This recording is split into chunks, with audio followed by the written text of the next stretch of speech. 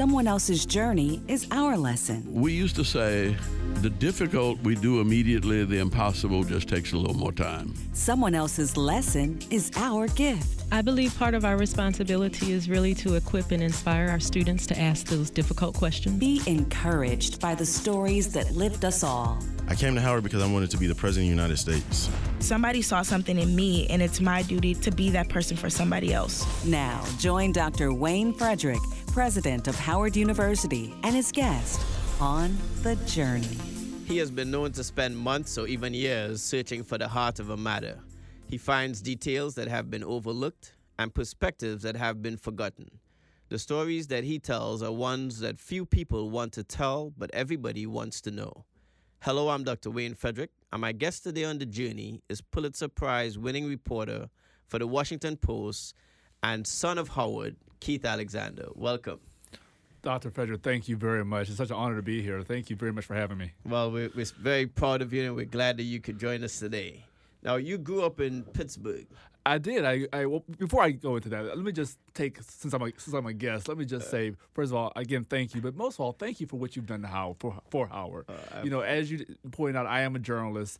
And so as journalists, we go by what we see, less by what we're told. Right. And I have seen so much.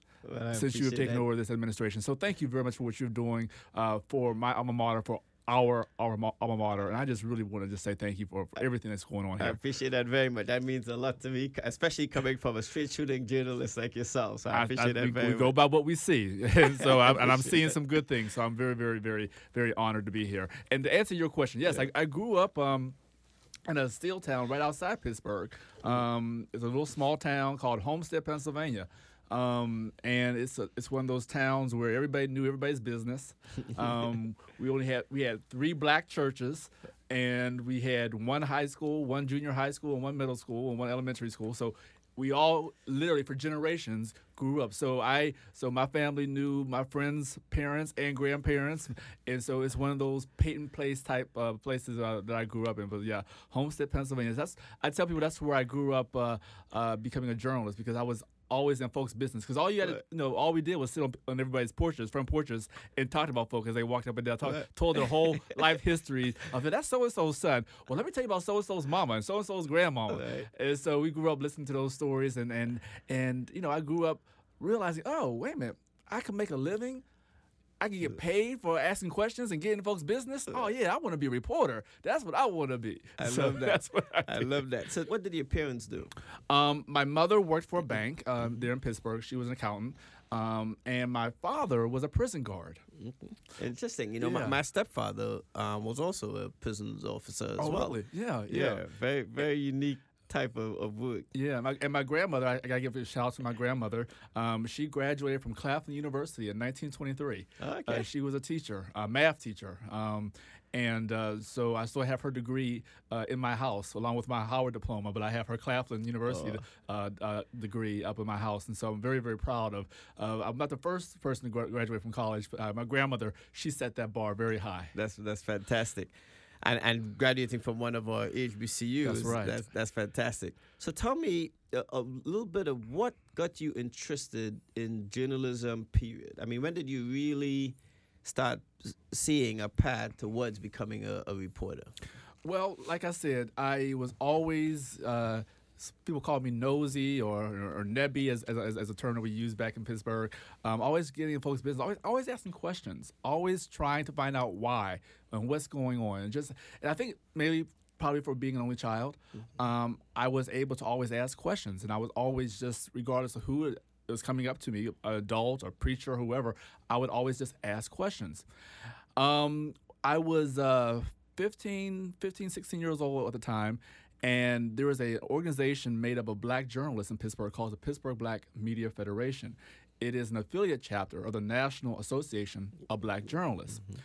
And I read about a workshop that they were having for high school kids in Pittsburgh, for black high school kids in Pittsburgh who were interested in journalism. I read about it in the Pittsburgh Courier, and at that time they were only accepting juniors and seniors in high school. I was a sophomore. So I contacted the reporter who wrote the story for the Pittsburgh Courier, and I said, "Look, I'm a sophomore, about to enter my sophomore year of high school. I know I probably won't qualify, but how can I become a participant of this program?" And so, long story short, she helped me write an essay, and I got into the program. It was a 9-week consecutive Saturday program for 9 hours each Saturday, and I was always the last person left because I had to learn how to type. I was just hunting and pecking, didn't know how to type. I was in the program with Sharon Epperson, who's now at NBC News, CNBC, and we were just dedicated to being reported. And it was the first time, Dr. Frederick, where, like, when people come to Howard, they realize this, but it was the first time where I saw other young people who had the same goals and aspirations as I did. All these young people who wanted to be a reporter, because for me, I thought I was by myself, right? I thought I grew up with my grandmother and my mother always reading the newspaper every day. They read the newspaper and they read the Bible, and I knew I wasn't going to have anything to do with the Bible in terms of a preacher. I believe in the Bible, but I knew I wasn't going to be a preacher. But I said, well, this newspaper really has my grandmother's attention. I mean, she would be at the kitchen table for hours studying the newspaper. And I'm like, wow, I want that. I want someone to study what I'm doing like she's studying that newspaper. And so I applied for this workshop, got into the workshop, and after the workshop, I got my first job at the Pittsburgh Press at 16 years old. Got my first job. The editor of the Pittsburgh Press came in to speak to us, and after he spoke to us, I went up to him and said, "Hey, you have a job for a 16-year-old kid?" So they hired me on the city desk, and like a little Jimmy Olsen type guy who was running around the newsroom and giving out stories to editors and what have you. And then I asked to write a story. I was bold enough to ask one of the editors, "Okay, I'm here. Can I at least get a byline?" At the age of 16. At the age of 16. You're listening to The Journey. My guest today is Keith Alexander. I'm Dr. Wayne Frederick. So at the age of 16, you make a pitch to write a story. Tell me, I'm sure you remember what the story was about. Tell us what that story was about. It was an obituary. It was a very simple story. Someone who had passed away, and some of the reporters were writing obituaries. Obituaries were really, obviously very emotional. And so I asked one of the editors, I think I can write an obituary. It's not a difficult news story. Talk to some family members and about this deceased person. And so the editor, Karen Marcus, who I remember to this day, she said, "Sure, you can write this obituary." And I used the training that I had from this high school workshop, and I wrote this story on this man who died of a heart attack. He left his siblings and his children, his grandchildren, and it was published in the Pittsburgh Press with my byline, Keith L. Alexander. And so clearly you decided you would further your education. Why Howard University? Why Howard? Wow. I knew Homestead was predominantly a white town, and I wanted to go somewhere where I wasn't the minority. Okay. I also wanted to go to Washington, D.C. I'm a journalist. Where else but Washington, D.C.? Right. So I said, Howard. Howard was the only school I applied to. Wow. Well, first of all, I couldn't apply. I couldn't afford to apply to a lot of the schools. Right. But it was the only school I applied to. And I said, well, if I don't get into Howard, I guess I'll go to University of Pittsburgh. I'll just stay in Pittsburgh. But it was the only school I applied to. I prayed. I had all the folks praying that I would get in. And also what I really think got me into Howard was that, remember, I got into this urban journalist workshop at 16. So I had 3 years of being in that workshop, 3 years of experience in this workshop, 3 years of stories that I wrote in the workshop, as well as the Pittsburgh Press. I got a job at the Pittsburgh Post-Gazette the year after that. Okay. Got another story written in the Post-Gazette, plus my stories that I wrote for my school newspaper, because I was the editor of my school newspaper. Right. So all of that experience, plus my grades and everything, I think got me into Howard. So got into Howard, landed here, came here with a portfolio of stories already as a freshman, came in, hit the ground running, got a job at the Hilltop, got a job at WHBC, the student radio station. Yep. And just decided I'm going to immerse myself in journalism here at Howard, and that's what I did. Now, you obviously came here with, as you said, a significant experience and obviously a lot of motivation as to what you wanted to do. But clearly, there was something about your Howard experience that shaped what you do now. And you obviously write very, very intriguing, investigative stories, a lot associated with crime. Tell me a little bit about what you got at Howard that really shaped what you do today, and how you apply that. Well, at Howard, ironically enough, I was the entertainment editor for 2 years at the Hilltop. Had nothing to do with crime, right? And I loved it. Well, it depends on how you look at entertainment. That is very true, depending on who the entertainer is. But what Howard taught me, I was here at a time when there were some talented student journalists here who are at some of the top newspapers. Michelle Miller was here, who is now at CBS. Yep. Stanley Barrett, who's now at ESPN. Yep. Iron sharpened iron when I was here. And I was around people who I wanted to be so much like. And I remember these student journalists who we were always trying to get the best internships. We were trying to get the best stories. And it was competitive. For the first 20 years of my career, I was a business writer. Right. I was a business writer because I interned at the Wall Street Journal when I was in college. And one of the things I learned at Howard, at the Wall Street Journal, was that there weren't too many black folk who wrote business. And so who could understand a balance sheet, who could understand annual reports, earnings reports, things of that nature. And I focused on being a business writer because I also knew that as a black business writer, I can probably pick and choose where I wanted to go. Right. So I covered the airline industry and covered every airline for years. And then because I covered the airline industry, USA Today and all these places hired me. Washington Post hired me and gave me a column, my own weekly column. And I was one of the youngest people ever to have a weekly column at the time at the Washington Post. Excellent. And then I got hired, covering airlines, and then 9/11 happened, right? September 11th, the terrorist attacks. I'm an airline writer, so I'm the lead writer covering the September 11th attacks.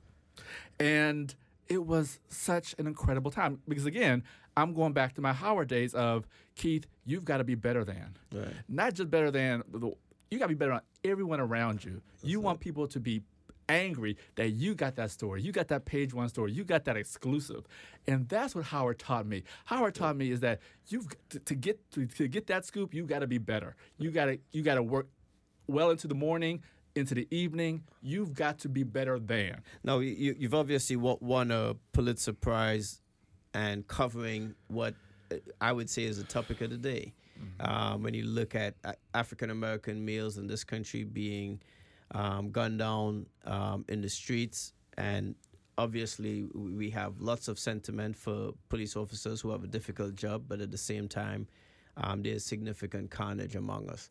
What is your perspective as a African-American male in society today, covering these stories, writing about them, obviously winning a Pulitzer Prize for doing that well, but what is your own emotional perspective about what's taking place? Yeah, that's a great question. Last year, the team that I worked on, we did something at the Washington Post that no one has ever done before, right? Not only no newspaper or TV station, but the FBI, the Department of Justice, even the White House, no one ever tracked how many people are fatally shot by police. And that's something that we set out and we did. Over 990 men and women were fatally shot last year by police. And it looks like this year we're even going to surpass that number. And what it taught me, one of the reasons why I became a journalist, and you asked this question earlier, was that I heard the former editor of the Washington Post, Len Downing, he would always preach this, and this has now become my mantra, is that as a journalist, I should be a voice for the voiceless and to hold the powerful accountable. Be a voice for the voiceless and hold the powerful accountable. So what does that mean? A voice for these men and women who've been killed. Why were they killed? What happened? What is their story? Did they have mental illness? Were they drunk? Was it suicide by cop? Were they armed? Were they unarmed? Being a voice, telling their story, and then holding the powerful accountable.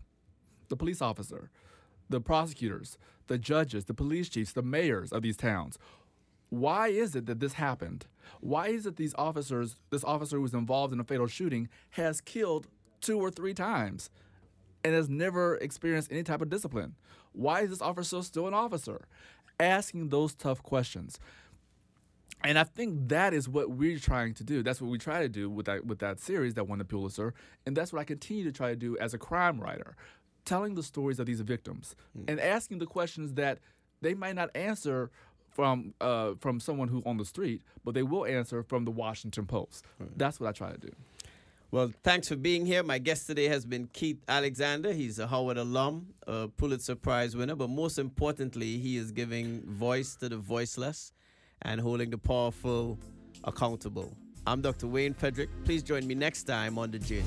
You've been listening to The Journey with Dr. Wayne Frederick on the Howard University Radio Network.